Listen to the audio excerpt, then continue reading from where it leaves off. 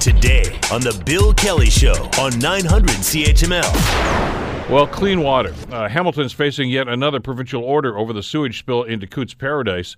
As well, yesterday, as a result of that ugly storm that we had over the weekend, 78 million litres of partially treated wastewater has been released into Hamilton Harbour due to the storm over this past weekend. And there's outrage about that. That's not unexpected at all. Joining us to talk about both incidents and the impacts, of course, is Chris McLaughlin, of course, the Executive Director of the Bay Area Restoration Council. We have a really complex, enormous, largely decrepit old system.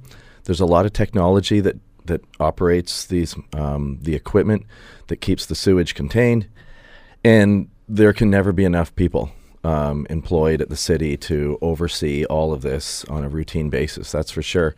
And again, like you said, it's not to excuse anything that has happened, but we're really in a mood at this point to try and find a way forward. That's Spark's role, is to work with our partners on the remedial action plan to try and find solutions to problems. And if you take the view that making the world a better place is always going to be a journey rather than a destination, then we just need to keep striving to do better. That's sort of the theme that I'm taking, is we need to keep striving. And you know, the province's investigations branch is there to figure out what went wrong and tell us the whole story eventually whenever we receive that report.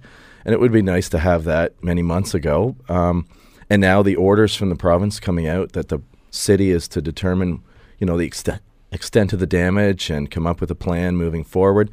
That's all very welcome news for sure. But this is an ongoing story that's evolving, and you know, I think what you said, perspective, let's get a better understanding of what we're talking about in the first place. The Bill Kelly Show, weekdays from 9 to noon on 900 CHML.